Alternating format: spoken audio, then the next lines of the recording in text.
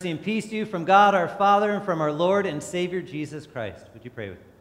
Dear Heavenly Father, we thank you for gathering us together into your presence to hear your word as we receive of your gifts, moved by your Spirit. Remove distractions from our hearts and minds and let us rest in the promise of grace you have given us in Christ. In his name we pray.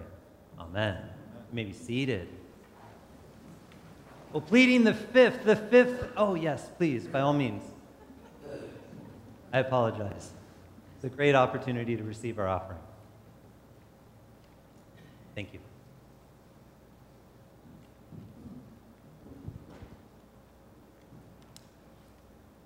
Well, pleading the Fifth Amendment, something that's been part of our Constitution for quite a long time, and for those of you that forget what it is this amendment that says that should you be tried for something that is something you possibly did or did not do, you cannot be called as a witness against yourself.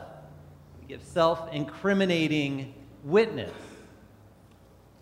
It works out pretty well in the courts. I'm sure it's worked out well for some throughout history. We've seen examples of that. We don't need to go into all of those right now.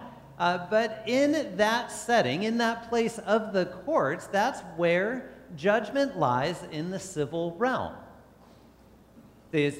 Luther points out in the Large Catechism, as we come to the fifth commandment for today, you shall not murder, he says, in all of the commandments beforehand, we've seen where God sets up authority in the church and in the civil realm.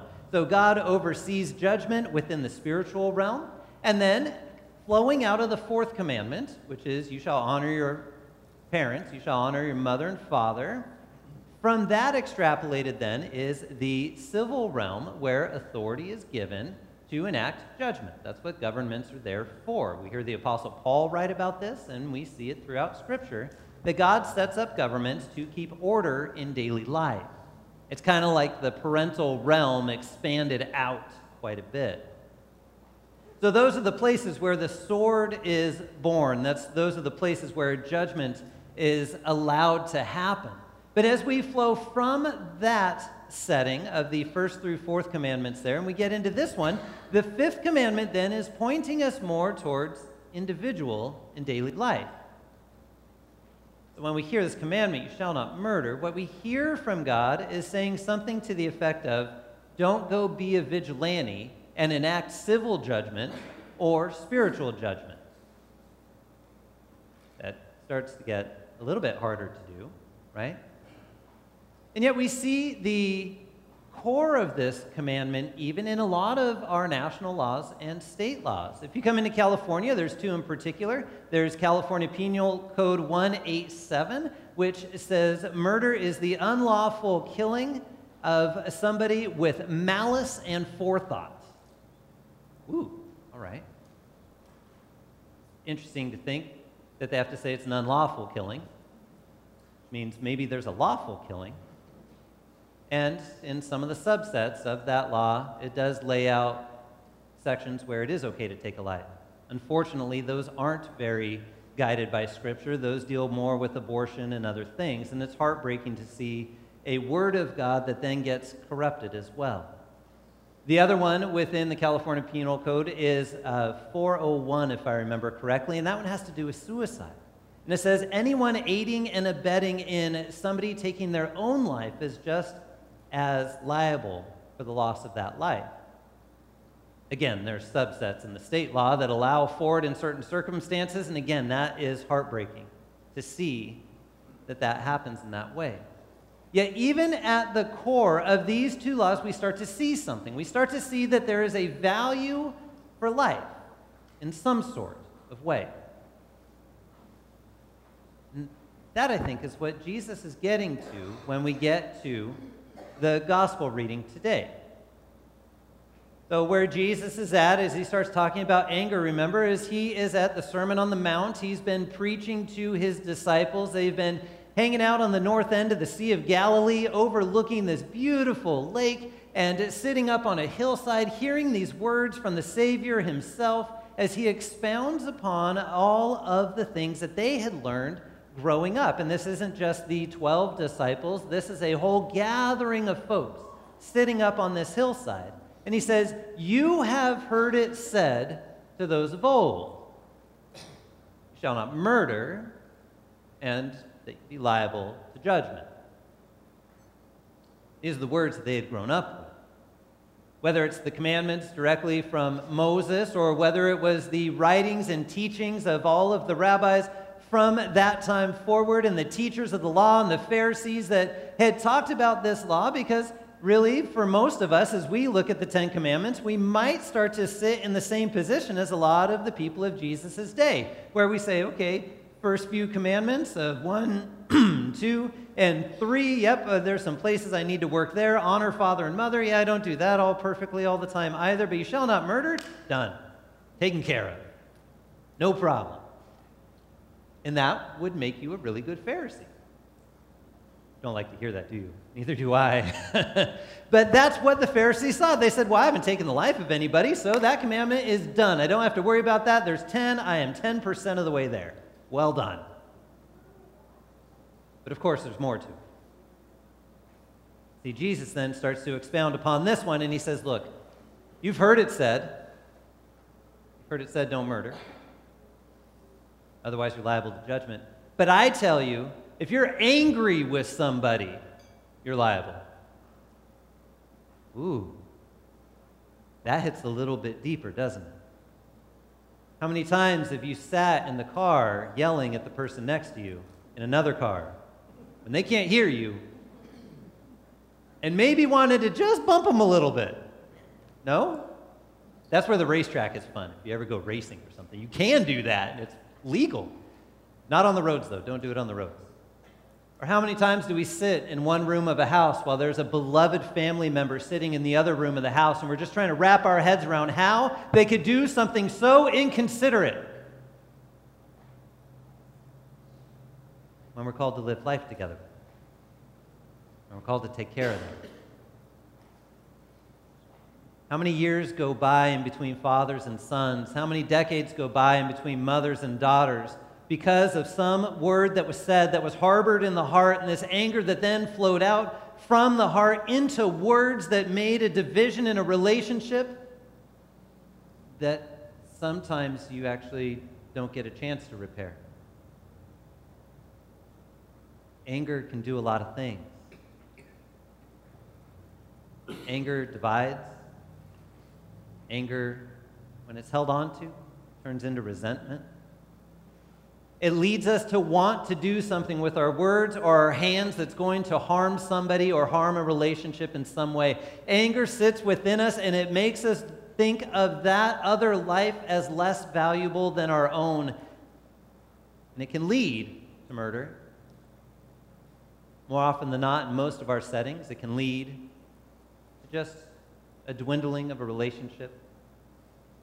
It can lead to divorce. It can lead to all kinds of things.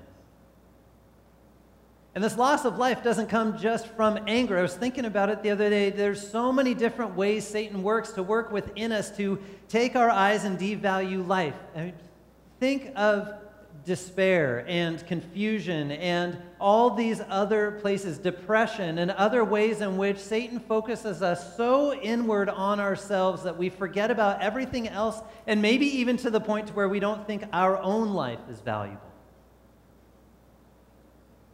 We hear the words of God again, shall not murder. Okay? Beautiful side of a shalt not is that there's always a shall. What shall you do? We follow Luther in the Catechism a little further. He says, you shall not hurt or harm your neighbor with your hands, your words, or your deeds. We've walked through that a little bit. But what you should do, is do everything you can to help them protect their life, to help them protect their days, to lift them up, to heal and to take care of, to offer protection and provide for them. Oh, well, how do we do that? Doing that, it takes a little bit of humility a lot of times. As Jesus said, if you're at the altar and you remember that your brother, your sister, has something against you, leave your offering that you brought to God on this special feast day while you're at the altar in Jerusalem and go home. Go home, make things right with your brother and sister. Go home, repair the relationship. Go home and make sure that the one you live life with knows that there is a wrong that happened, and if they do know there's a wrong that happened and it's because of you, then ask for forgiveness. Make the relationship right between the two of you. Have a reconciliation. Be there for one another. Don't let the anger so reside within your heart to where it causes a division that makes you regret something you didn't do and all of a sudden didn't have time to do. Just forget about the offering you're going to give to God while you hold on to anger in your heart. Leave it. Go make things right with your brother or sister. Isn't that what God did for us? I mean, here his creation lay in the Garden of Eden in this Sabbath day of rest where everything is beautiful and wonderful. And Adam and Eve were there in a perfect relationship with each other, with creation, and with their Creator. What a beautiful, brief moment. Until division came in and finger pointing started. And it was her fault and his fault and the serpent's fault. And it was that fault and this fault, not my fault. God said, well, there's a separation now. Your work hasn't changed, but it's going to be hard now. Yet I promise you I'm going to make things right. I promise you I'm going to reconcile things between me and you. And in fact, I'm not even going to call on you to do it, but I'm going to do it for you. I'm going to send one who is your Savior. Now, Eve, he's going to come from your line because in order to make things right, he's going to need to take on flesh, but he's going to be my son. And serpent, your head's going to be crushed. You're going to bruise his heel, but your head's going to be crushed, Satan. And when Jesus came and took on flesh and lived in the dirty muckiness of this anger-filled world, he did so without an anger or a resentment in his heart. It doesn't mean he didn't get angry. But that anger went towards a point of reconciliation. That anger went towards a point of pointing people back to God. That anger went towards a place in which he did not hold on to it in a sinful way or let it run from the desires of a sinful heart. No, that ran from the desires of a pure heart, which you and I don't have on our own. But by God's grace and mercy in Christ and work of his Holy Spirit, it just starts to soften our hearts so that we would have some sort of idea of what God would have us do for others. This beautiful point of reconciliation, this beautiful point of sharing love and grace and joy and mercy, exactly what God has done for us in Christ as he has taken care of everything needful for us into eternity and then turns us loose to take care of one another. What a beautiful opportunity. Have you seen that happen? There was a moment when my mom and my little brother and I lived in Ventura, and we lived a few doors down from the beach. And next to our house was a big sand lot. Okay? It didn't have a fun baseball diamond in it by any of those who really loved the movie. It wasn't that kind of sand lot. It was actual sand. And it was just an empty lot that nobody had built a house on yet. And in between that lot and our house was this brick wall. There was a stone wall that was right in between. And one afternoon, we saw a couple starting to set up camp out in the sand lot. Now, you've got some options. You can call the police. But it didn't quite seem like that was necessary. And we knew the area well enough to know that in the evening time, sometimes it wasn't always the safest spot to be. There's a few different types of people that would walk along down in that area. So here's this young couple setting up camp in the sand lot that seemed like it was just a fine spot, and all of a sudden I see my mom walk out. And she kind of pops over the fence and looks over at them for a second, gets their attention, and then walks over and says, "Can I talk to you for a second?" I said, "Sure." Because I know this isn't the safest spot. But on the other side of that stone wall right there, we've got a driveway that's got a fence on the front of it, and we don't park our car there or anything. Do you want to set up your tent on the driveway? Come in where you can be protected a little bit. Come in where you know you're going to be safe. Come in where you know that no one's going to try and drive through that sand lot and take out your tent. Come in to this space. These are people we had no idea who they were. And my mom's offering them a space of protection, a space where they could be cared for. It was beautiful. I started to see that through that, in those little moments, that's where we could have left it. But the next day, it was, do you need a shower? And then the next day, it was, we cooked some extra dinner. And then all of a sudden, by the fourth day that they were there, they said, can we cook you dinner? By the end of this, we welcomed them into the home. They were new friends. They had been traveling from Quebec and were going all the way down through the western coast, all the way down into Baja and everywhere else. Yet in this brief moment, we got to have a few days with them where we got to enjoy a meal and have new friends in life to enjoy God's creation with. That's what God calls us to. The flip side of this fifth commandment is to point us to love and care for one another, to make things right between each other, to lift each other up, to provide for. And man, so many times in the church we harbor anger towards one another before we ever look at what the needs of the other person are. So much of Christianity has such a vast division because of anger and resentment. Those things are hard to navigate. That division is never good. Yet, this side of Christ's return, those divisions are going to remain because of a faulty understanding of God's word, and it's an imperfect understanding, but we do our very best to speak his word in truth and purity, and to know that Christ has done all things for us and then sends us out for one another. So it doesn't mean we can look at everything and say everything's true. No, God's word is true, and his truth that's in there is that's the one. That's it. It's the one truth. We do our very best to try and figure it out. So we try and navigate that. But let our hearts not reside in anger, but in thankfulness that God has called so many to himself in Christ, that he has given forgiveness so beautifully and freely to his creation, that he has reconciled us, who in our sin were enemies of God. And he's given us forgiveness and life in Christ. That's what you have in Jesus.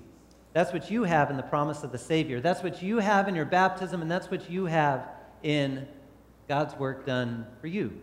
His word proclaimed into your ears. His forgiveness handed over to you freely. So that each day when you wake up, you can remember that you are a beloved and baptized child of God who walks freely in the grace and mercy of Christ, and knowing that you are forgiven before the Father and sent out to care and love for one another. So there you go. That's what we get to do in Christ, knowing that he has loved us completely and made us his own. Amen. Would you please rise